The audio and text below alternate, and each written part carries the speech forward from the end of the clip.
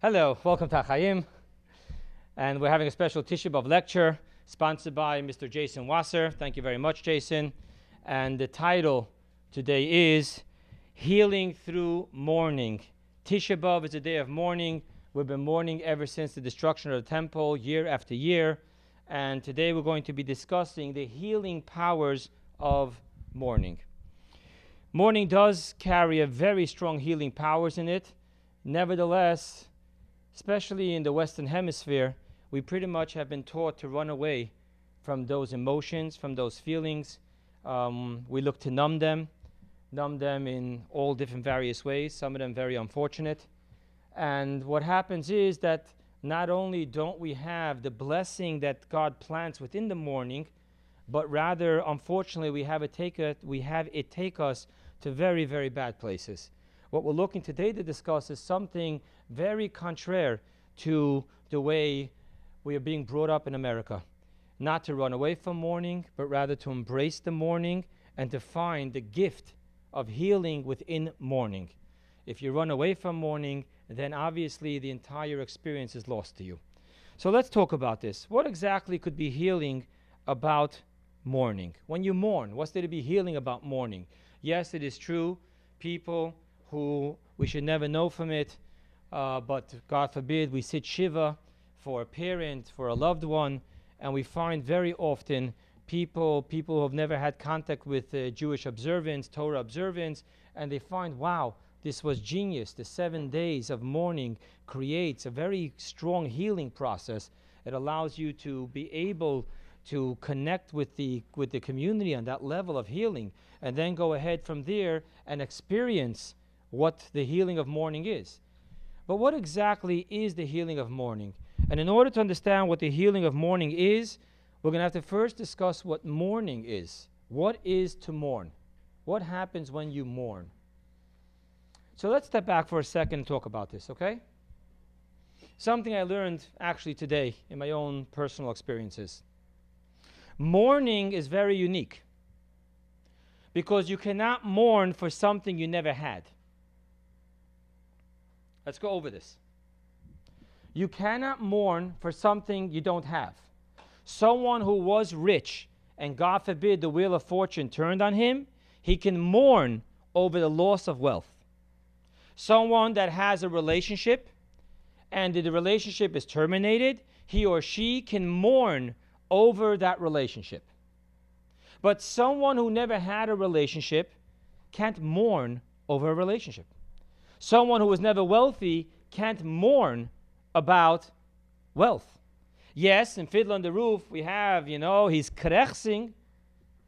What would be so bad if Tevye too had some money? But that's not mourning. That's yearning. That's very different. You can yearn for something that you never had. You heard that it exists, and you yearn for it.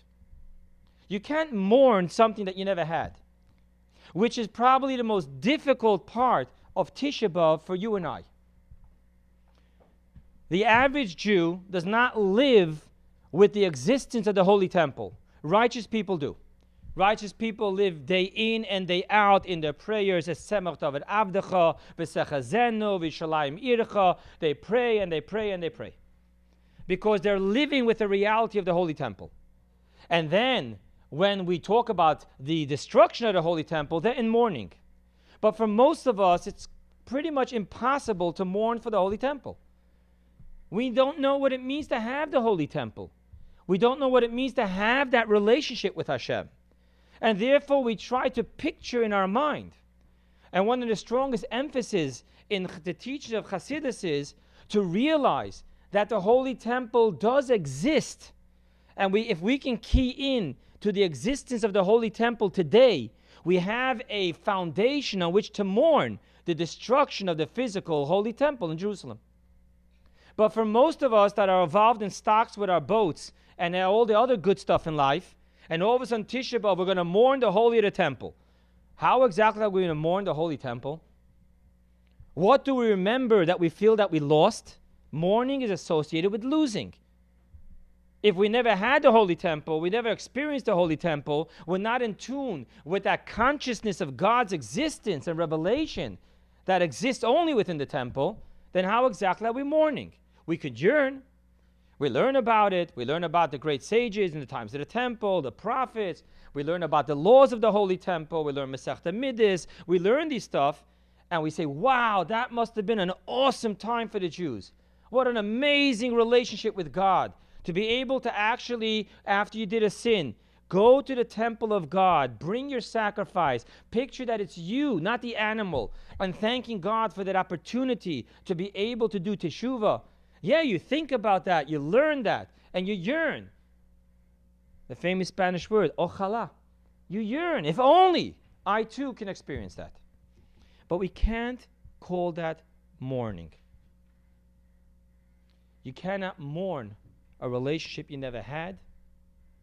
And many people, I've seen this many times in Shiva houses, where a child will unfortunately start really beating up on themselves that they never had a relationship with their parent. Because if you don't have a relationship with your parent, you can't Shiva mourn. Because you're supposed to be mourning a loss. You can't mourn a loss that you don't have. And all of a sudden they feel the nakedness and the emptiness of never having this relationship with their parent. And instead of mourning, they're yearning. If only I would have had that relationship. If only I wouldn't have had that fallout 3.5 decades ago and then cut off the relationship, and so forth and so on. So what I'm trying to share with you here is, by definition, mourning first demands for us to recognize that which we did have. You cannot begin the mourning process with recognizing what you don't have. You must begin the mourning process with a very clear consciousness of what did I have that I lost today. And that's why in Shiva homes, the process is most often of recounting and reliving golden moments that we had with the person who passed away. Because without touching those golden moments, without becoming crystal clear that these are the moments that we have, we will not be able to mourn. The same thing happens in relationships. In relationships, when you have a relationship, whatever it may be, spouse, friend, best friend, whatever it may be, when you have a relationship, if you're not crystal conscious, clear, of what the relationship you have, when the relationship terminates, you cannot mourn it. It's only when you have a very clear, tangible feeling of what this relationship was and what it means, can you actually embrace the mourning of that relationship. Very often, you know the famous saying, you don't know what you have until you lose it. Because you never sat down to consciously embrace in gratitude what you have until you're trying to mourn the loss of it. And the only way to mourn the loss of it is to, like I said, become crystal clear conscious of what you had. And that's the reason why very often we don't know what we have until we lost it. Because then in the mourning process, we sit down, stop taking for granted, stop denying the gratitude, and really embrace, what did I have? I want to touch one more point of mourning. You know, I speak very much about recovery. In recovery, there's a very interesting process. Regardless of how much the recovering addict presently despises his poison, and the norm of all addicts is, let's just talk about alcoholics for a moment, be easy for us to connect with. In the alcoholics, most alcoholics will tell you the relationship with alcohol was a very interesting one. It was great while it lasted, but then it turned against me. And when it turns against you, it becomes hell. The fifth Lubavitcher Rebbe says in his famous book, Kuntas Umayin, he talks about that is exactly how Klippa works. Klippa, the other side, the evil, the dark side, will entertain you and shower you with pleasure in order to be able to nurse from your actions. Klippa cannot nurture from the interior divine light of God, but only from the exterior forces, because it is a creation of exterior, and therefore it cannot nurse from the interior. The interior is a face-to-face, loving, committed relationship. Klipa and evil doesn't have that. So they have to nurture from the external, but they're yearning for more than what they deserve. The only way they can get more than they deserve is to take a person who has a face-to-face relationship with God, get that person to sin. When the person sins, his soul gets dragged into the sin. Once the soul is dragged into the sin, the evil, dark side can latch its fangs into it. And now it's nursing from something it should have never had. So it showers you and entertains you. It shows you that the good life, the fun life, right? There's some of us behave, the rest of us have fun. That's the normal attitude we have. And then what happens is that once his fangs are deeply embedded, once you belong to him, evil turns against you. And all of a sudden, you're forced to acknowledge step number one. We admitted that we were powerless over our addiction, and life has become unmanageable. That is hell. You will not see a guy who had a great, solid time, glowing and smiling from ear to ear, walk into a recovery room. The person walking into the recovery room is broken, really broken. So you would think to yourself, no, this guy is not going to mourn, or this girl is not going to mourn their binges, because they know all too well what the binges were like. They know the hell that awaits them. So why would they even mourn? It would be good riddance, hasta mañana, goodbye. And yet, the process in the recovery demands the person should mourn. I heard it from one recovering person, and said very beautifully. She said, it's like a mole you have on your face that you're going to have surgically removed. But you're now, just pick a number, 38 years old. For 38 years, that mole was on your face. You non-consciously played with it. It became like one of your tics when you're thinking or when you have an emotion, you turn to your mole. But you always wanted to get rid of that mole. You got rid of that mole, and now you have to get used to you without the mole. You're actually mourning over that mole. So regardless that you by choice got rid of it because it bothered you, but it takes a while to get used to you without the mole. You look in the mirror and there's something off. What changed? Mourning is a very strong part of recovery. So mourning is not just about a holy temple. Mourning is not just about a relationship with another. Mourning is actually about a relationship with yourself, even a not so ay one. Because you embrace who you were. You embrace something that they say in the 12-step program. We have come to learn that that which did us well in the past does not serve us well today. Alcoholics turn to alcohol because it served them well. They couldn't deal with reality. They couldn't deal with their awkwardness. They couldn't deal with being not accepted, and yada, yada, yada, yada, yada. So alcohol served them well, actually, until it turned against them. But they need to embrace that we have come to learn that which has served us well in the past does not serve us well today, and we need to learn new tools. But dropping those tools demands a mourning. Let's not talk about addicts. Let's talk about simple childhood. So, little Yankel was the clown of the class. Everyone loved, they laughed at him, with him. He was just happy. And then one day he had the sit-down talk. And he really realized, this isn't going to work well for me. You know, it got me all the credit I wanted. It got me invited to all the fun stuff. Everyone thought I was cool. They say in Yiddish, a chevraman. I was the guy to turn to. But this isn't working well for me. I'm growing up. I need to buckle down. I want to start a family. I want to start a life. I want to be able to put together a couple of nickels together, know how to budget. I just don't want to live like this no more. I'm tired of being the clown. I'm tired of being laughed at. I'm tired of not being taken seriously. What happens when the guy comes back to class? Forget about that the person, the other people, are going to now have a hard time taking him seriously. There's going to be this transformational change. But more than that, he himself mourns that cute, careless, fun-loving clown. It isn't easy for a clown to start taking life seriously.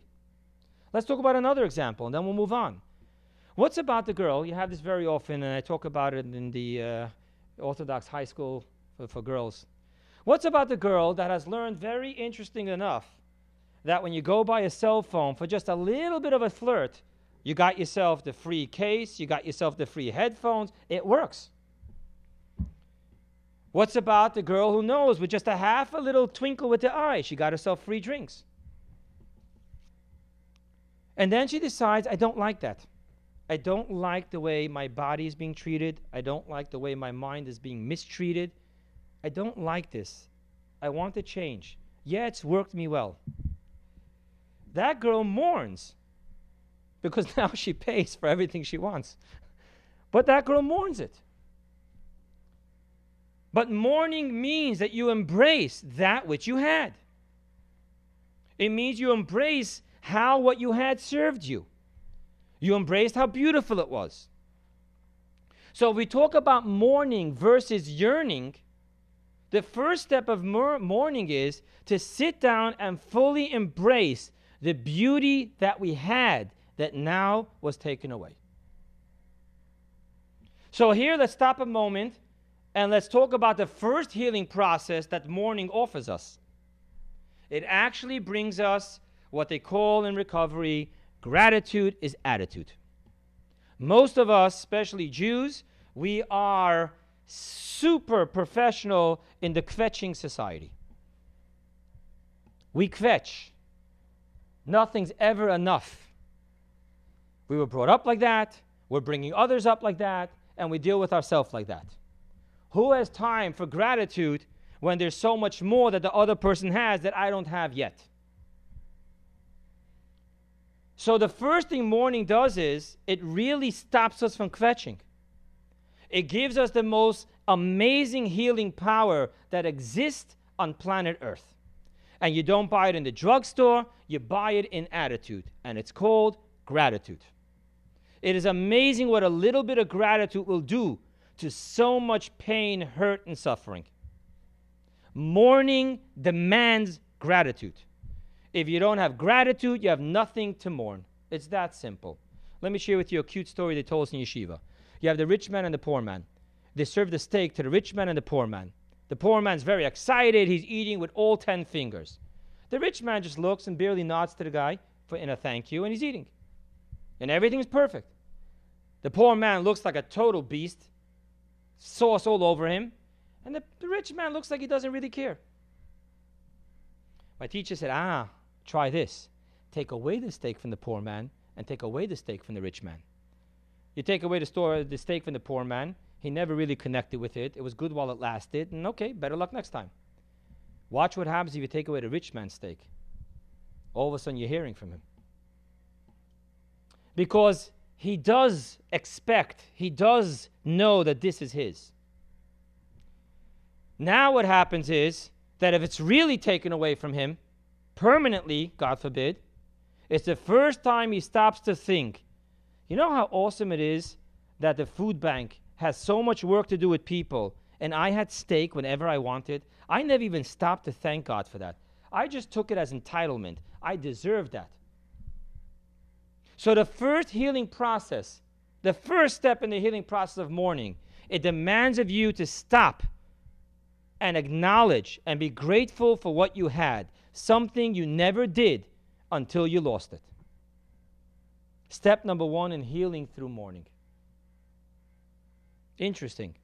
We don't pay attention to this usually. We have very little differentiation between yearning and mourning. They're both dying for, they want. Very different. One has to be built on gratitude. You don't mourn what you didn't appreciate. And most often, we start appreciating in the process of mourning. That's healing. I want to talk about step 2 of the healing process. It's a 3-step, 4-step program here. Step number 2. In the mourning process, we have very much so the experience of extremists. There's the child who's in absolute denial that his or her parent died. They just in denial. Done. I'm in denial. Then there's the other side that doesn't want to hear about nothing. Gone, dead, buried, we move on. You sit yeshiva, you do your shloishim, then go for the year, do your Kaddish annually, and done. Before high holidays, yahrzeit, go to the grave, but you live once, you die, and let it go. Move on. Then there's other person who's absolute denial. The grave is empty. It's not really true. You got both that are really very mentally in an unhealthy situation. What is healthy? Healthy in the process of mourning is to sit down and really, really, really take out the books and start doing your balancing. What did I lose and what didn't I lose? Now I'm going to share with you a story. There's a family in Crown Heights. We should never know from it. They lost a child to leukemia, a young girl. I actually knew the girl. She used to stand every time by the Farbrengen. The Rebbe, week after week, would give her special attention. And the girl, Nebuch, only God can have this done. The girl totally cured from leukemia, but the body was so weak, she got out of bed, she fell, banged her head, and died. It's just horrible. And there was a Shiva process. In the hospital, they bring, what happens in the community is, when Nebuch, such a thing happens, you usually look for other people that Nebuch went through it, because like you know in the recovery rooms, you want to talk to someone who's been there, done that. I don't want to hear what you read from Freud to I don't know what. Give me someone who's been there in the flesh. So they bring that. They bring families because they bond differently. So this woman who didn't really know the family, but went through the same unfortunate, painful situation, in the hospital room asked the woman, how many kids did you have? How many kids do you have? I'm sorry. And the mother answered, now I have 5. And the woman turned white and said, don't ever say that. Just because your child passed away does not mean that she is not your child and you're not the child's mother. Very powerful. Very, very powerful. It is amazing that there's someone in this community who lost a husband, does not sponsor the Kiddush for the day of the yahrzeit, actually sponsors the Kiddush for the day of his birthday. I love that. We need to be very clear. A person whose father dies doesn't have a father. A person whose mother died doesn't have a mother. What greater proof do we need that you say Yisker for your mother or father? So you have a mother, you have a father, and the father's soul did not die. The mother's soul did not die. But if I'm going to use the one I always use, it's the example of having a leased car. You return the car, but you get out of the car. So if we look at the body and the physical vehicle as a leased car that you return back to God, but you get out of the car. So it's very problematic. You do have a father, but you don't have a father. You do have a mother, but you don't have a mother. You do have a spouse, but you don't have a spouse. Because to say that you don't have a father is wrong. To say that you have a father that you can go out to Starbucks and have a cup of coffee and schmooze and discuss with him the difficulties of life and just journeys and everything, that's also false. So the second healing process of mourning is to clearly define what did I lose and what do I still have. Very important process. For the person who writes off a parent when they died, is just suffering and mourning for what they didn't lose. For the person who still wants to believe that they can pick up the phone and talk to their parent, the person is in absolute denial and not capable of mourning what he or she did lose. What's healthy about mourning is that after I know what I did have, I now need to clearly understand what I lost and what I didn't lose. And that is the process 2, step 2 of mourning. To understand I do have a parent, I did have a parent, I always will have a parent, but no, I cannot call them up, I cannot go out to coffee with them, but yes, I can feel them, I can hear them, and I can live my life with them alive within me.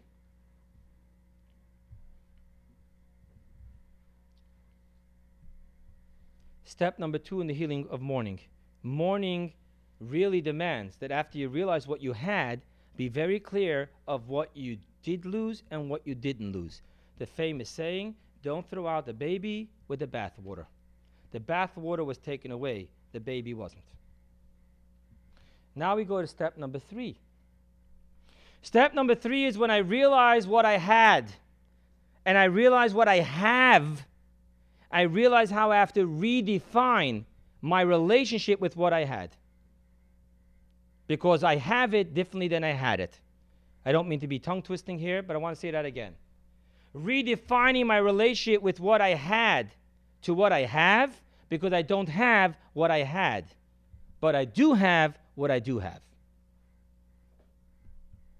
The person whose father or mother, after 6 decades of life, ceases to communicate and be a guidance, the person who after 6 decades of hearing a parent tell them how to live their life, what their family's legacy is, who cannot close their eyes in a moment of doubt and say, what would dad tell me, is a serious issue. There is that communication. It's just done differently. So step number 3 in the mourning process is, after you realize what you had, after you realize what you still have but what you don't have, you now need to redefine your relationship with what you had. We had the Holy Temple. We don't have the Holy Temple, and yet the Holy Temple eternally lives within each and every one of us. So we need to now know, how do we go to the Holy Temple today? It isn't by camelback to Jerusalem. I had my parent. I have until 120, both my parents. But the person had their parents, doesn't have their parent, but still has their parent.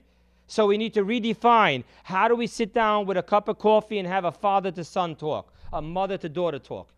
Because woe to the person who buried their parents and stop having parent-child talks. So the third process in the healing of mourning is to force yourself to accept what you had, accept what you have and what you don't have, and then very consciously redefine how you relate to what you have now.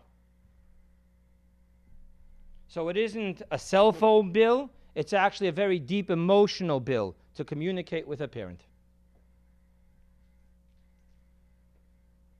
The fourth and final step.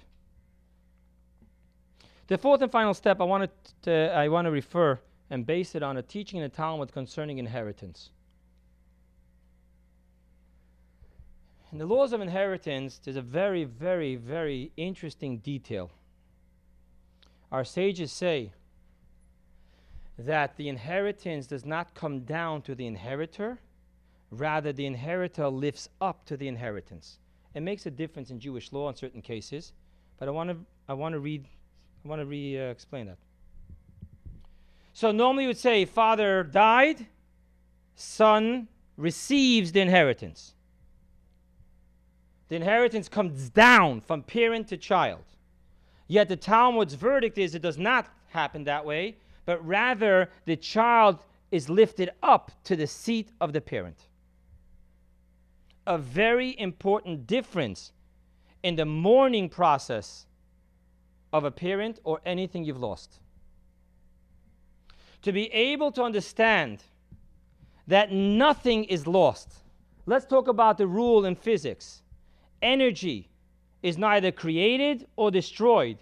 It's just transformed. When you talk about the process of what happens to you in mourning, it's the demand of you to lift up to that position which you feel that you lost. Interesting. I wrote about it in my Tisha B'Av email that I sent out, my personal Tisha B'Av email. In ACA, which is for adult children of alcoholics, they focus very much on the inner child, the wounded inner child, and then they talk about a very beautiful process, which is becoming your own inner parent. You become the parent you feel you never had. So if the parent couldn't make you feel loved, you learn how to do that to yourself.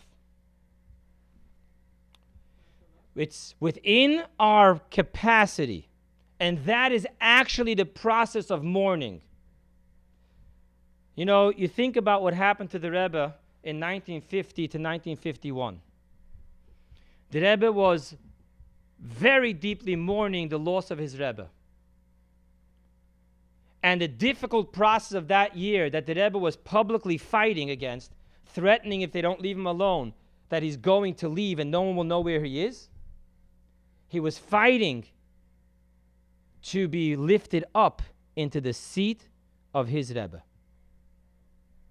But that is the reality of mourning. Mourning demands that, in the laws of physics, nature abhors vacuum. As the famous saying goes, if you don't take control of your life, someone else will. Nature abhors vacuum. And if you're mourning a loss and you leave it with a vacuum, it won't remain a vacuum for long. And you'll have lost your destiny to become that which you have lost. So in the process of mourning, the Mishnah says, where there is no men, strive to become a man. Jewish people don't cry over the loss of the past. We always find those who are capable to become those who sit in the positions of those that we mourn from the past. In our own life, we need to do the same thing. If you're mourning over a dysfunctional relationship with a parent, you need to become that functional parent. If you're mourning your father who was your life, soul, blood, who passed away, you need to become that father. If you're mourning a love relationship over that person who was able to shower such unconditional love to you, you need to become that lover who can shine upon yourself unconditional love. If you're mourning the good times that alcohol gave you, you need to become the sober good times that alcohol has given you. If we're mourning the presence of God in the holy temple, we need to become that holy temple in which the presence of God stands very consciously. As our sages say, that from the day of destruction of the temple, the presence of God has moved into the place of learning Torah. The place of God's revelation was in the Ark in the Holy of Holies. In the Ark was the Ten Commandments, the Torah. Your brain needs to become that Ark. You need to put Torah into your brain. And then you'll feel that you are becoming the holy temple. And God's presence lives within you. You walk holding hand to hand with God. Your heart needs to become the altar in which repentance is done. And so forth and so on. So I want to go over quickly the 4 steps. Step number 1. You can't mourn before you finally acknowledge with gratitude that which you had. So the first step of mourning is to acknowledge with gratitude that what you had that you never realized you had until you lost it. But it's never too late. You can realize it now in your mourning process. Step number 2. Clearly define what was lost and what was not lost. Do not throw out the baby with the bathwater. You're not burying your father or your mother. You're burying your father or mother's body, not their legacy and not the parent that they have become to you. The legacy, the pillar of strength, the unconditional love, the guidance. After you clearly define what you still have and what you lost, then you need to work on the 3rd step in the process of recovery in healing through mourning, and that is to redefine how you relate to what you have, because you can't relate to what you have the way you had it, only the way you have it. Don't pick up the phone. Don't try to take your dad out for coffee. It's different today. So don't throw out the baby. Don't say that you don't have a father. Don't say you can't communicate with your father. Just redefine the relationship.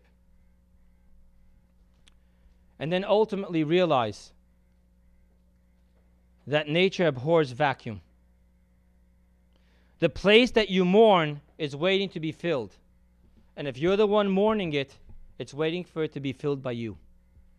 The child becomes the father. The Jew in exile becomes the holy temple.